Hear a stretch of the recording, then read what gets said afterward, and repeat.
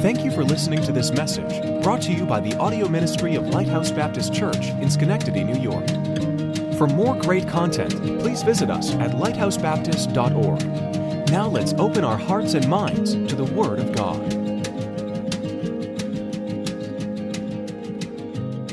So next Sunday, Harry, is that on?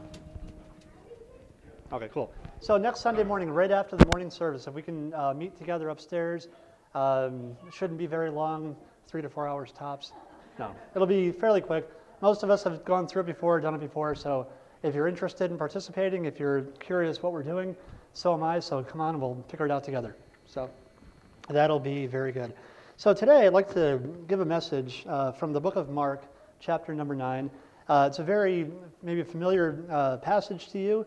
The title is, I believe, Lord, help thou my unbelief. And it's a message that I've been thinking about for quite a while, what it means, the amount of importance that it has. And really, I was thinking about it, just that one phrase, I believe, Lord, help my unbelief. There's so much there that if we're honest with ourselves, every one of us has been in that spot before where we do believe, but we also acknowledge that we need help for our unbelief. So if everyone's there, we'll take a minute to we'll pray, ask the Lord for guidance and direction and clarity this morning, and then we'll jump right in.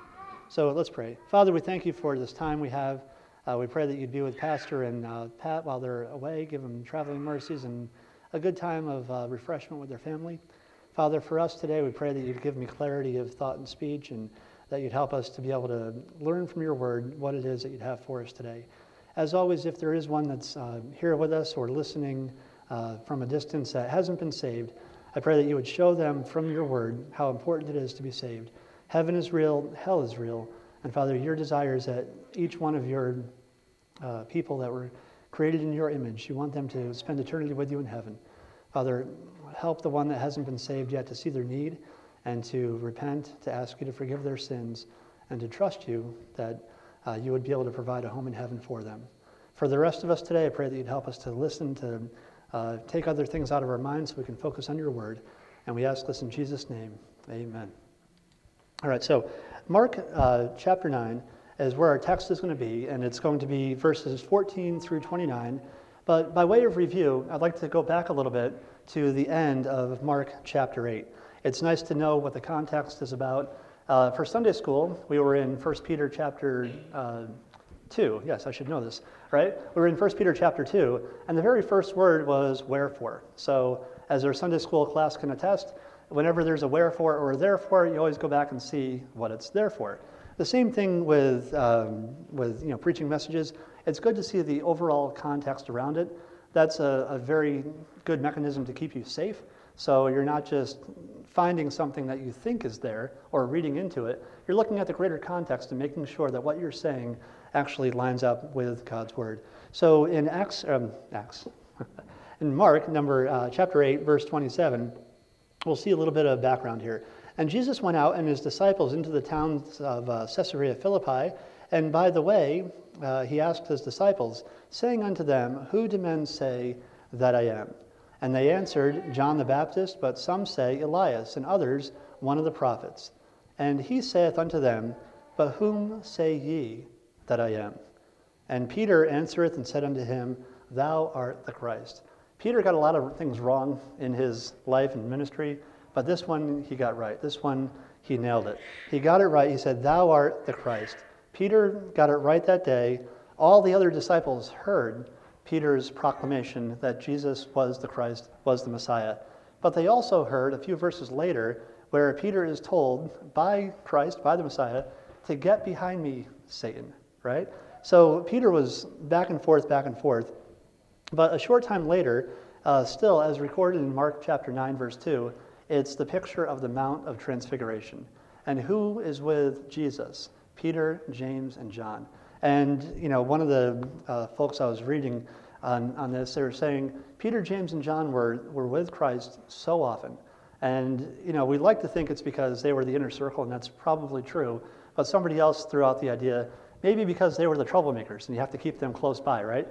I'm going to go with the first part, but the second one just adds a little bit of color to it. So But think about it. They are seeing so much. They're experiencing Christ in a way that many of us literally today can only read about. They had the availability to speak with him. They were with him all the time, and they had so much to learn. Jesus takes Peter along with James and John into a high mountain where they witness the transfiguration of Jesus. They see Moses, they see Elijah, and there they hear a voice from heaven saying, "This is my beloved Son, hear him." Now, if you heard somebody say, "This is my beloved Son, hear him," what do you think the next action you might take would be? Listen, right? That's a pretty big attention getter. As a means of attention getting, there's some things that we can try, right? Here, God the Father speaks audibly and says, "This is my beloved Son, hear him." There's not much I can do to try to top that. Downstairs with the kids, if we really want to get their attention, it usually involves lighting something on fire. Not that we do that very often. We usually provide a warning to other folks first, but that is a pretty good attention getter, right? That gets their attention. But here, there's nothing else really that could have been more of an attention getter for Peter, James, and John. We read through this as we do the other miracles of the Bible, but if we're not careful, we can sort of gloss over it. Oh, Peter walked on water, that's great. I wonder what's for lunch today at the diner. We can just kind of gloss right over things. We have to be careful not to do that. Following the mountaintop experience that they had, and it was literally a mountaintop experience, what happens? Well, they have to come down off the mountain and back into the valley. And the same thing happens with us spiritually. We'll have a mountaintop experience. Things will be going fantastic, will be going so great, and then what happens? Well, then you have to descend back down into the valley. And then it feels like you stay in the valley for a little bit, and then you start working your way back up out of the valley towards the mountains. And where does the most learning take place? Does it take place on the mountaintop? No, it takes place down in the valley. When you're getting through the hard knocks, when you're trying to figure out, how do I make this faith work? How do I reconcile what I see versus what I believe and know to be true? And that's where we really find out who we are. That's where the rubber meets the road, and that's where we learn and we grow in our faith walk.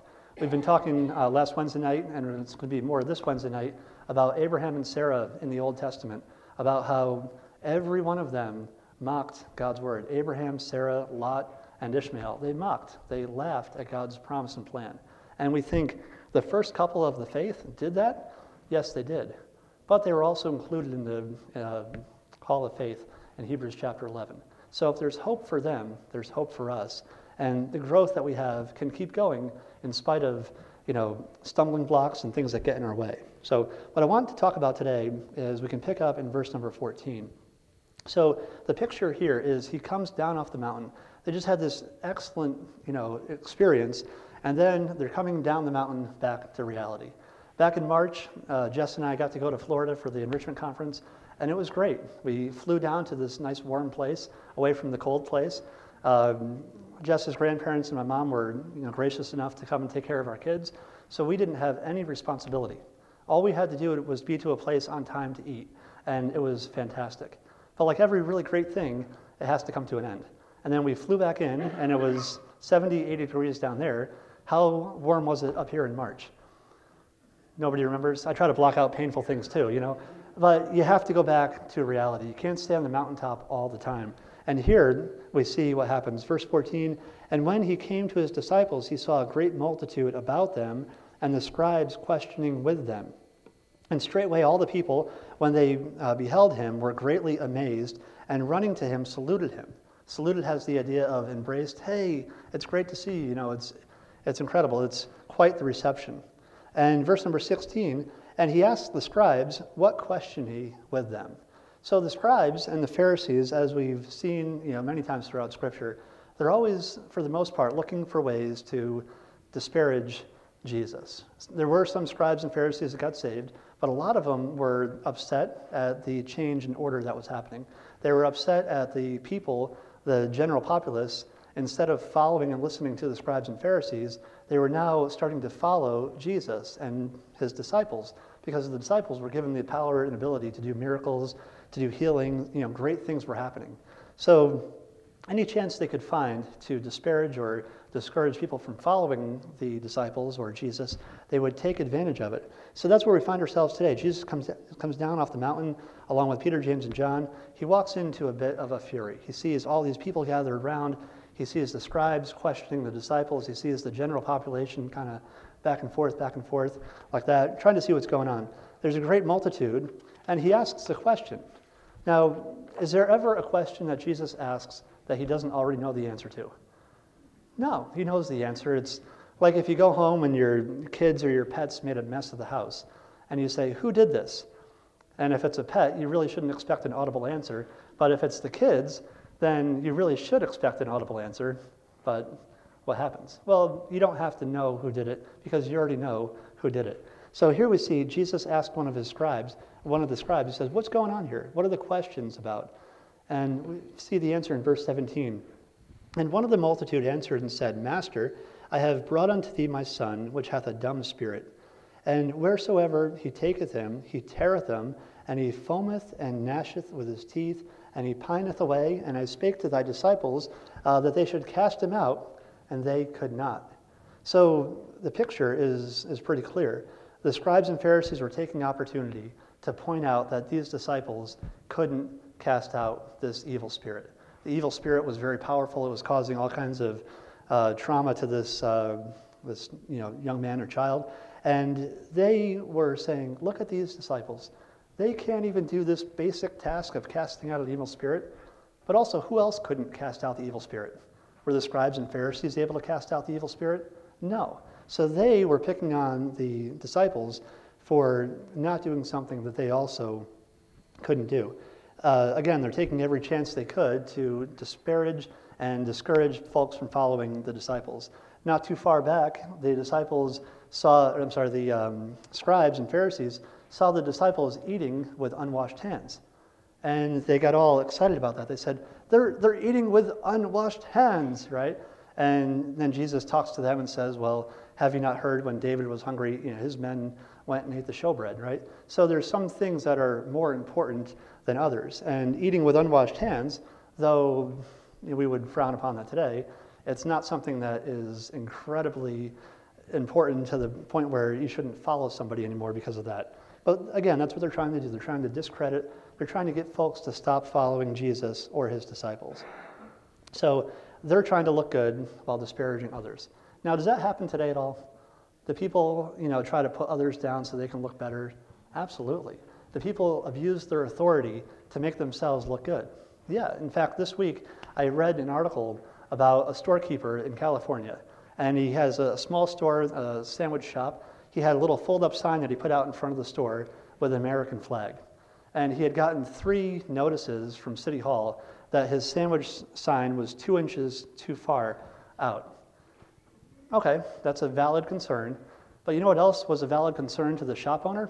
The rampant homelessness and drug use that was happening all around his shop. And he's called City Hall and says, hey, is there anything that can be done about this? They haven't done anything about that. They're grasping at the little tiny things that really have no meaning. And the scribes and Pharisees were doing the same thing here. It points to their true motivation of desiring prominence instead of helping those in need. So unlike the Pharisees and scribes, Jesus is both willing and able to assist. If you look at verse 19, he answereth him and saith, O faithless generation, how long shall I be with you? How long shall I suffer you? Bring him unto me. Now there's some words of endearment in the Bible, but these words here are not quite words of endearment. Jesus rebukes them as a faithless generation and says, how long do I have to put up with this? Have you ever been, maybe you were the teacher, maybe you were the student, but have you ever been in a class where the teacher was clearly frustrated? Maybe the results of a test came back and the teacher says, you should know this, right? That happened in one of the computer classes I was in. The entire class as a whole did really terrible. And for us, we were happy because that meant we might get a curve. But the teacher was incredibly frustrated. The teacher saying, you should know this, and why don't you know this?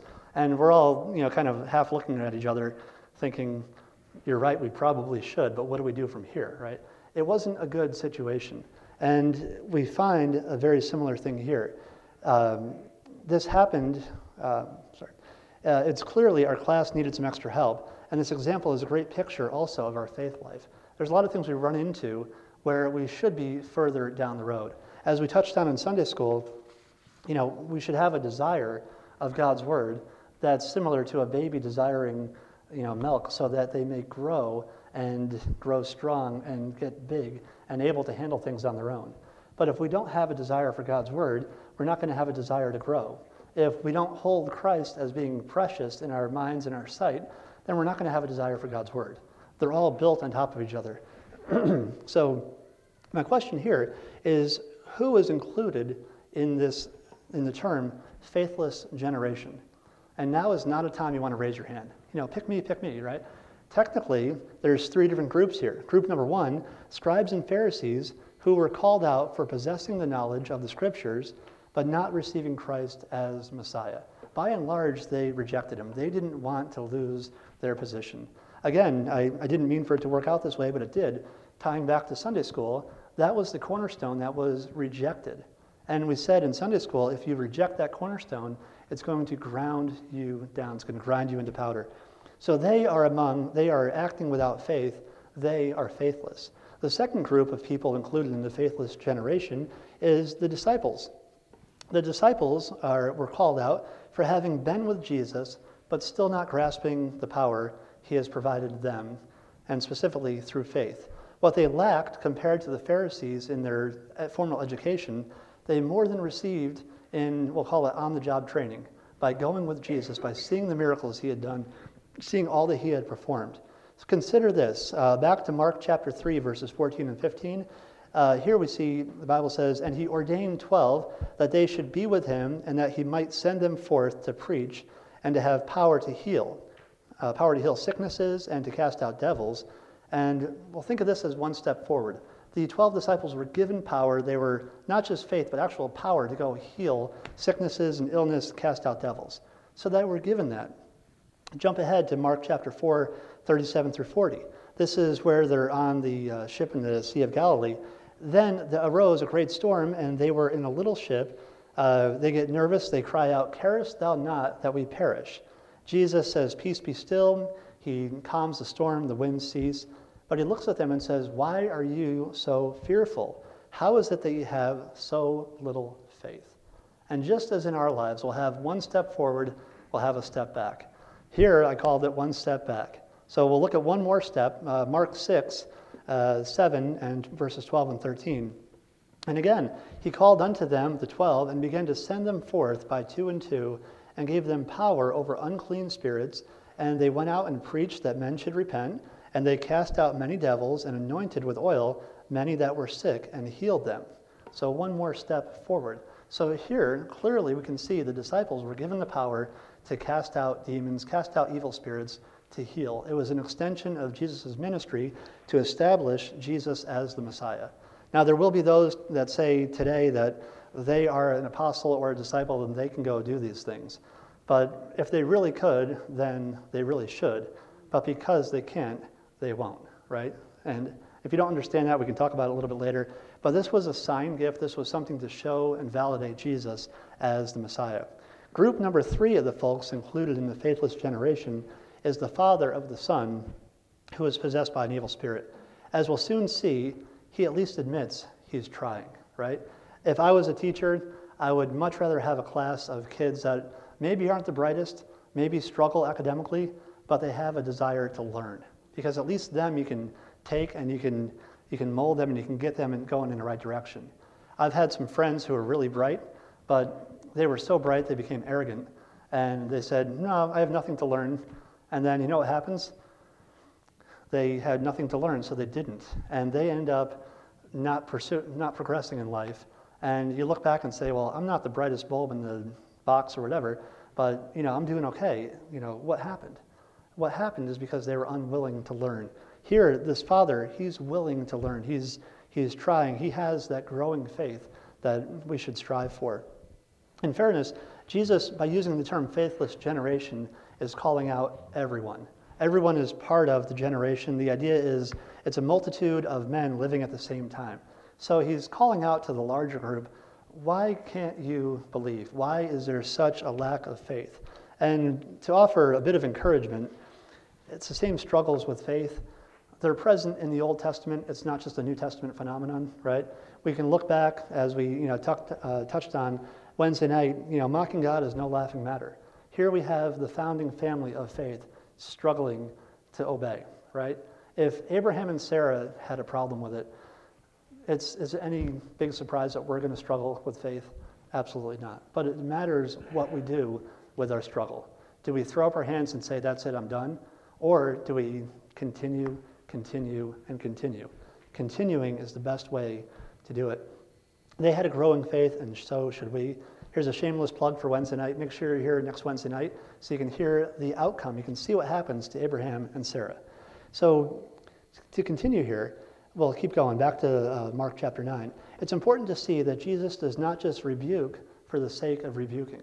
We all know somebody who just kind of blows up when they get mad, and hopefully it's not us, but when we do, we should say we're sorry, apologize. But Jesus doesn't rebuke just to rebuke. He rebukes to be able to share with them a lesson and help them to learn so they can grow and not have the same problem again. What does he say? Well, he wants them to learn. He wants them to learn the lesson. Instead of being faithless and driven by fear, we should be full of faith and driven by faith. Now, that's easier said than done, admittedly.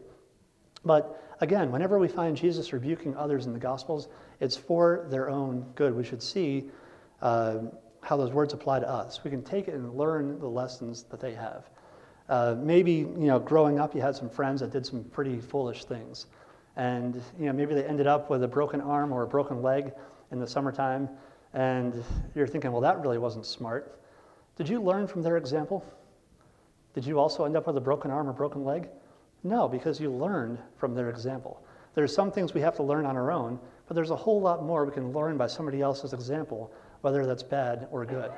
And, insurance companies are probably happy when people learn from other people's examples, put seatbelts on, wear helmets, the basic things like that. So to continue on here, we're going to see what Jesus does next.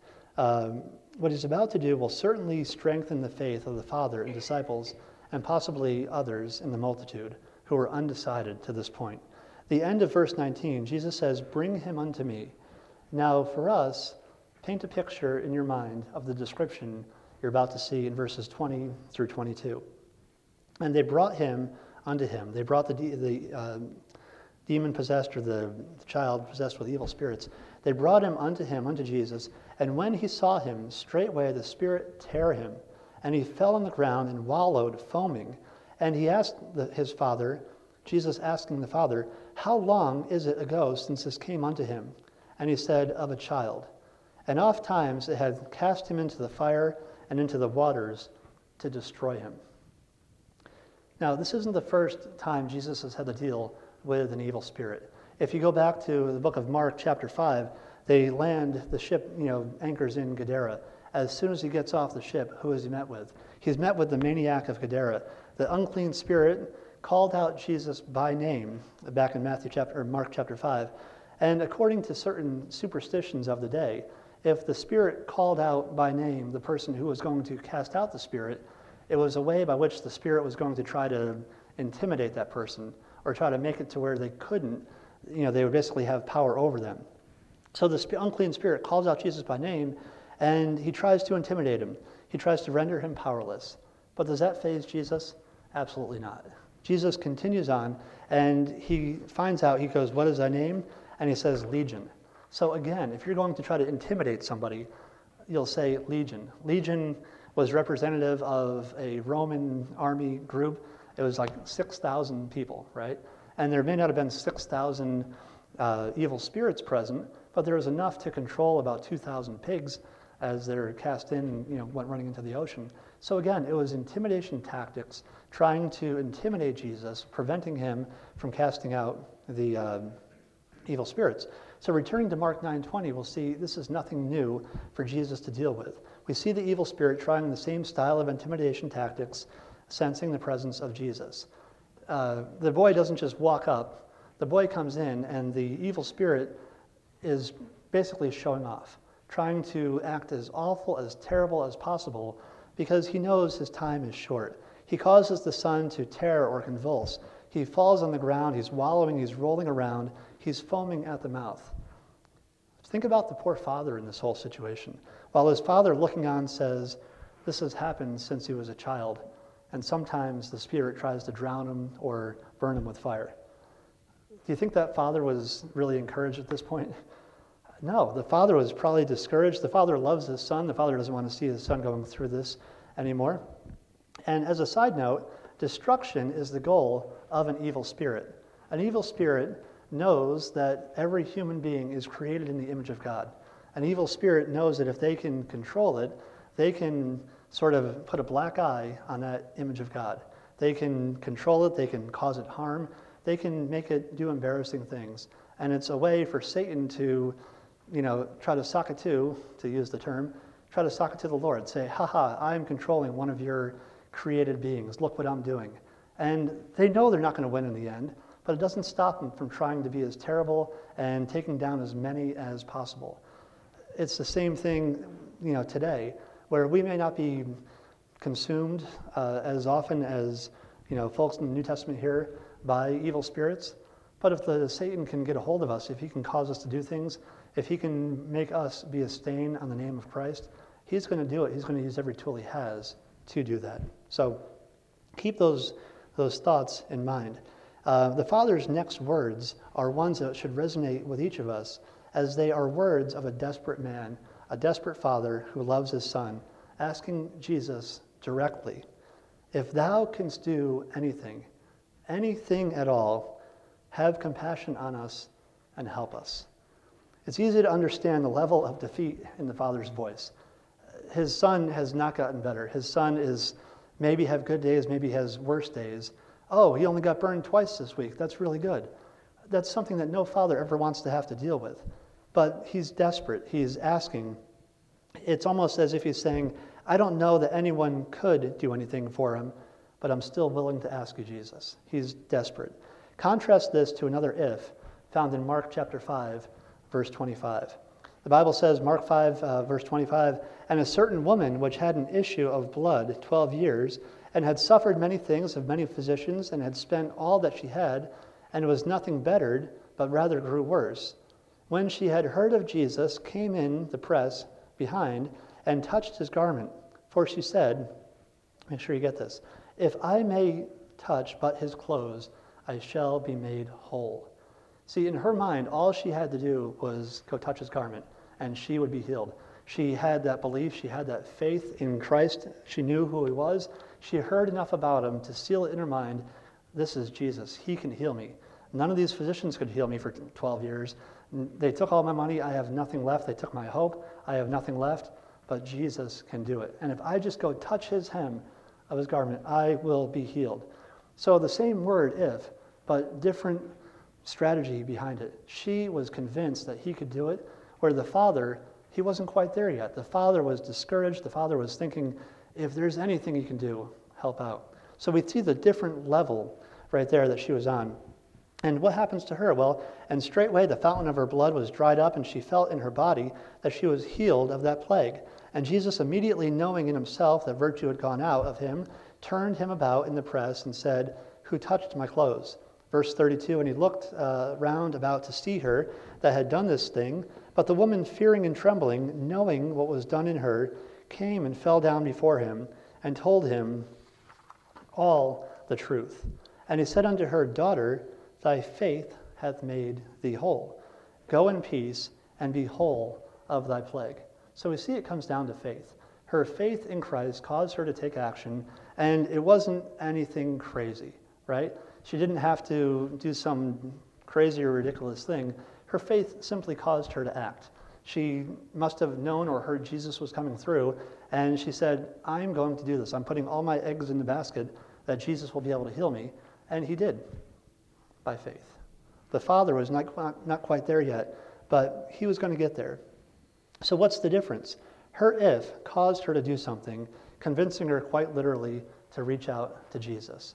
You know, we'll try so many other different things, but when somebody says, did you pray about it? What's our reaction? Well, we should pray about it first, right? There's been times where I've been trying to do things, and, your guys like to just have a plan and get things done, rah, rah, rah, right? But when that fails, then you feel like a failure. And then somebody, most often your wife, comes along and says, well, did you pray about it? And of course you should have done that first, but that's when you say, no, you're right. And then you pray about it and say, Lord, open my eyes. Show me how to do this. Show me what the best way to do here is. And if the Lord wants you to do it, he'll show you the way to do it. If the answer is no, then we have to be willing to receive that answer of no at the same time. So the point is, we need to ask in faith and literally reach out to Jesus. If not physically, then through prayer, asking for his help. In her case, it was her faith that had caused her to act, and as Jesus tells her, it was her faith in Jesus that made her whole. So returning to Mark 9, Jesus answers the Father's question with a question of his own. Remember, the Father says, if you can do anything at all to help, I'll be ready for it. And in verse 23, Jesus said unto him, if thou canst believe, all things are possible to him that believes. So, countering the question of, can you do anything to help? Jesus says, well, can you believe I can help you, right? If we're not going to believe that Jesus can do stuff for us, then our prayers aren't going to go very far. Believe here means to trust in Jesus or God as able to aid either in obtaining or in doing something. For long term, for eternity, for instance, it's salvation. Believing that Christ can forgive our sins and give us eternal salvation. For something more temporal, do we believe that God can give us wisdom for a decision we have to make? Do we believe that God can heal us or our loved ones? Do we believe that he can help us through whatever struggles we find ourselves facing? Another example of believing also from Mark 5 is a man named Jairus, who was a ruler of the synagogue and came to Jesus saying his little daughter was at the point of death. He asked Jesus to come lay hands on her so she may be healed and live. And Jesus went to help her, but it was as Jesus was going to help her that he was, touched by the woman with the issue of blood, and he stops and heals her. But then before he even gets to Jairus' house, they get word from Jairus' servant saying, don't bother the master anymore, your daughter has died. And Jesus, he doesn't offer words of sorrow, but he offers words of encouragement. He says, be not afraid, only believe. There's that pesky word again. There's that pesky word, believe. We have the option, we have the choice. Are we going to believe or not? Are we going to have a life of faith or not, right? It's up to us. So what happens? Well, be not afraid, only believe. They arrive shortly thereafter. Jesus raises her from the dead.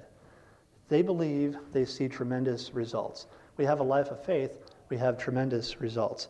Returning to Mark 9, I want you to see how Jesus responds. He goes, you ask me if there's anything I can do to help. I ask you, do you believe? Do you trust me? And that's what it comes down to. Do we trust God that he is who he says he is? Do we trust him that he can heal according to his will, that he can answer our prayers? Jesus saith unto him, if thou canst believe, all things are possible to him that believeth. And I love the Father's response. It's a response that many of us have said, whether, through solid speech or cried out, to be honest with you.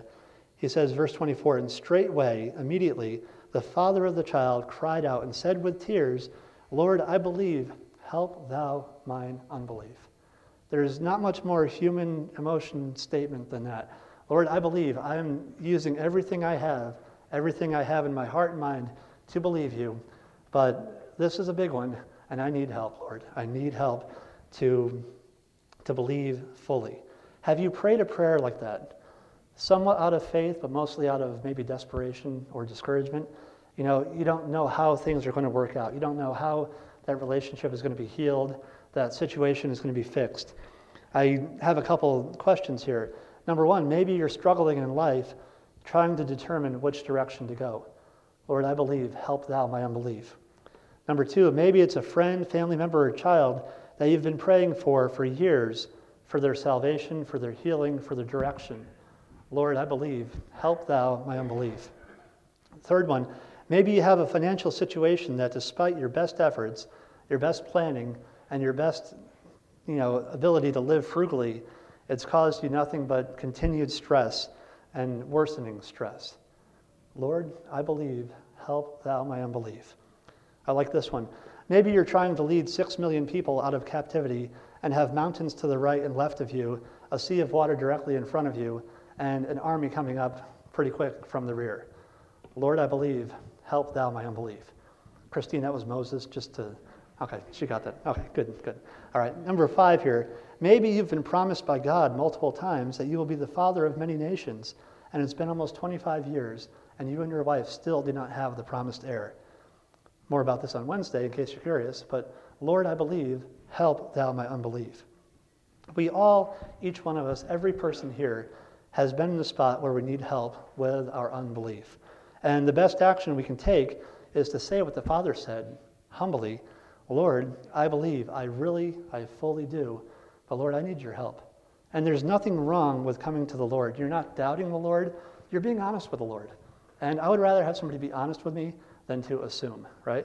Because when you assume, things get messed up. You know, if I said, hey, do you know how to do this? Oh, yeah, I'm fine. And then you find out real quick they don't know how to do it, and it's a mess, and now it has to be cleaned up. It's much better to be honest and say, Lord, I'm coming to you.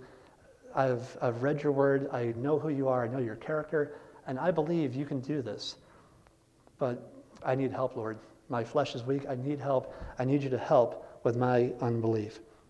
And the Father does this. He goes, help my faith in you to grow stronger. Help me to trust you more. Help thou with my unbelief. Give me victory over my unbelief.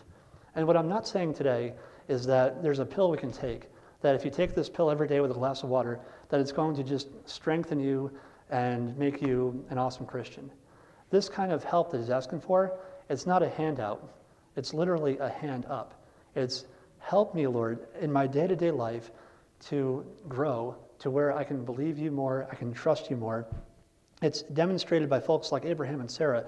It's a growing faith. It's a deepening belief in the power of God that should get stronger through each day and through each trial. The more of those valley and climbing back up experiences we have, the more we can put in our notebook, our tablet, or whatever you want to call it, and say, Lord, you're helping me. You're helping strengthen my faith. You're helping me with my unbelief. Hopefully my column of belief is getting taller and my unbelief is getting shorter. There's still going to be times where I question, but those times can be quickly covered by me remembering what you've done in the past for me. Lord, I believe, help thou by unbelief. So let's return one last time to Mark 9 to see how Jesus responds to this father who cried out stating, Lord, I believe, help thou my unbelief.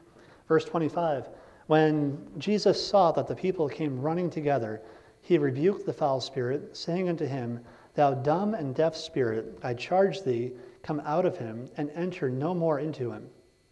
And the spirit cried, and rent him sore, and came out of him, and he was as one dead, insomuch that many said, He is dead.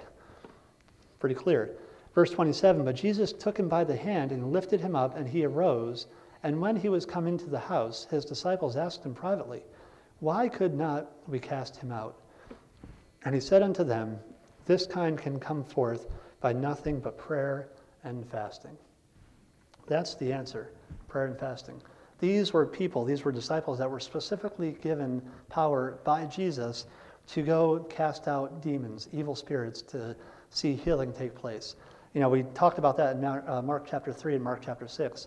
These weren't charlatans like some people today where they can say, I'll heal you, and, you know, what is your condition? Oh, it's ringing of my ears. Oh, well, that's a tough one, right? These were real things that people were getting healed of. Blindness, palsy, all kinds of terrible things, you know, bringing people back to life. Though it was real, it was quantifiable. You could see it. It wasn't something that was easily faked. But he said you couldn't do it because of a lack of prayer and fasting. Now, a note on fasting, quoting here, in the New Testament, fasting was often prayer so focused and intense that a person did not give attention to things like eating or drinking. It was so focused on prayer, they wanted to block everything else out. But here, Jesus is emphasizing that the demon in Mark 9 could only come out with intensive prayer. As Jesus explains to the crowd, the key was faith of those involved, the faith of those involved.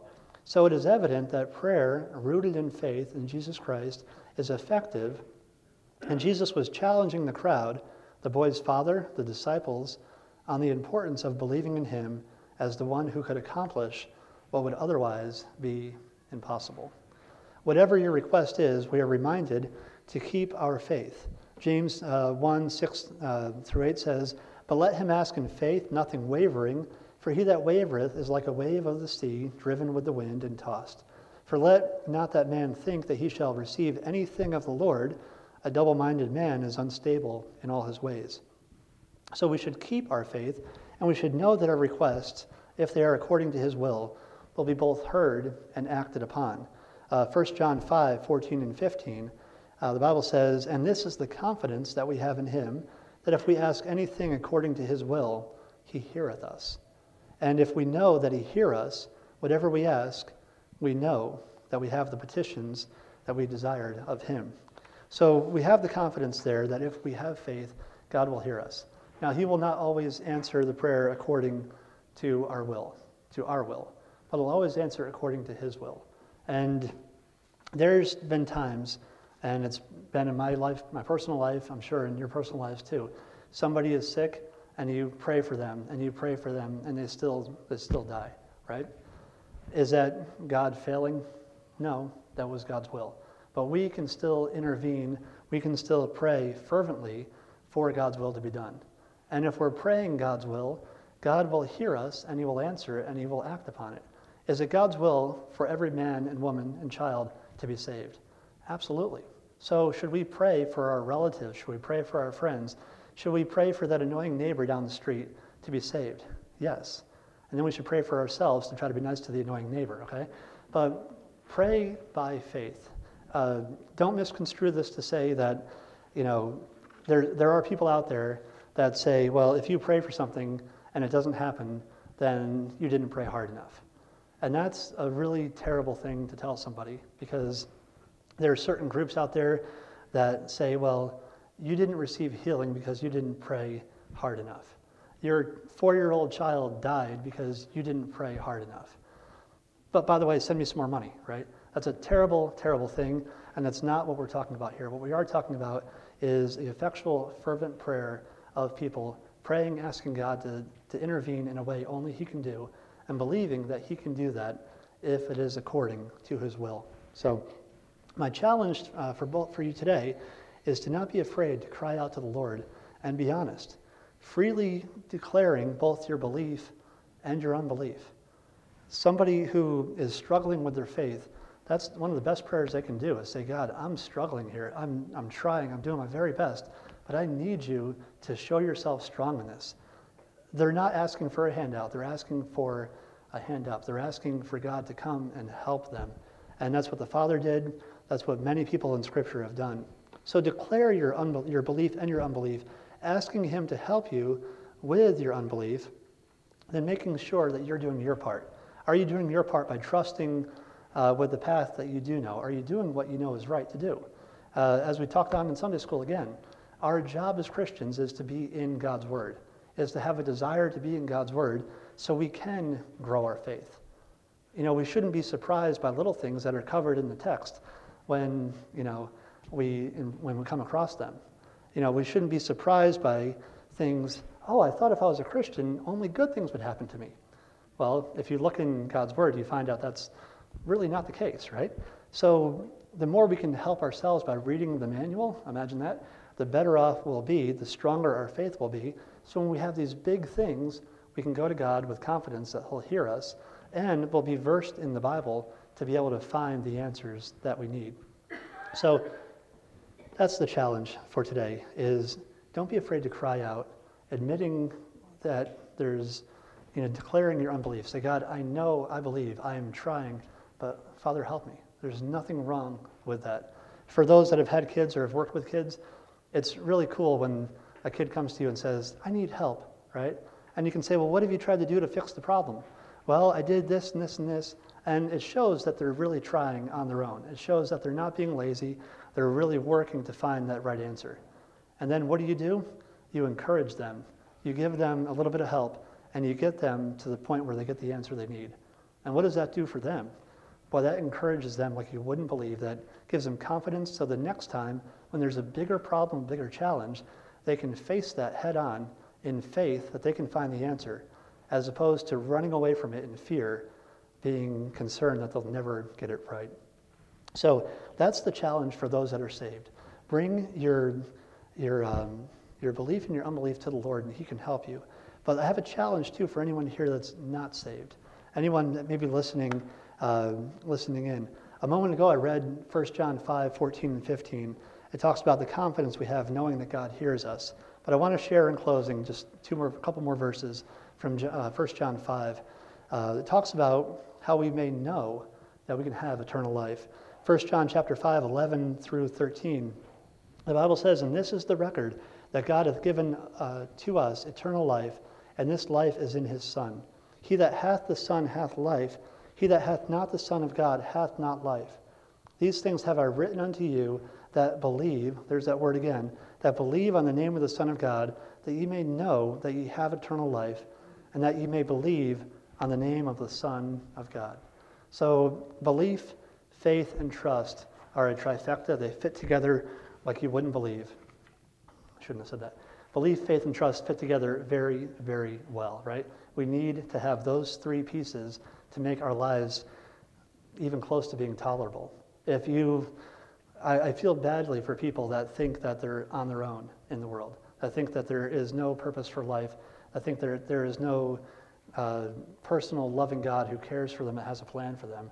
Because they look around and they think, well, this is narcissism. There's no point for living. Why should I even continue? If they don't have Christ, they don't have anything. So it's our job to share Christ with them. It's our job to live in such a way that we can make sure we're on the right path so we can then help others. Let's pray and we'll continue. Father, we thank you for this time and pray that you help us to be honest with you. Sometimes we're not very honest with each other. We say, oh, things are fine, things are great, but when in reality, things are one very small step away from collapsing on us in a very bad way. I pray that you'd help us to be honest with you, to reach out, just as the woman did with the issue of blood. She knew that you could solve her problems, that you could heal her, and that you were willing to do so. I pray that you would help us to, again, just be honest with you. Say we're struggling, where we're struggling, and ask for your help, ask for your wisdom. And then we pray that you'd help us to be able to do the same thing for those around us that don't know you. We pray that you'd help them to be receptive, help them to listen, and help them to have the confidence from 1 John, knowing that you hear our prayers and knowing that you are the Son of God, the only one that can offer the gift of salvation. Father, we thank you for these promises. We thank you for loving us and wanting to be involved with us even in our current condition. We ask in Jesus' name. We hope that message was an encouragement to you. To stay up to date with us, please follow us on Twitter and like us on Facebook at LBC Schenectady. If you would like more information on how heaven can be your home, please visit lighthousebaptist.org/thegospel.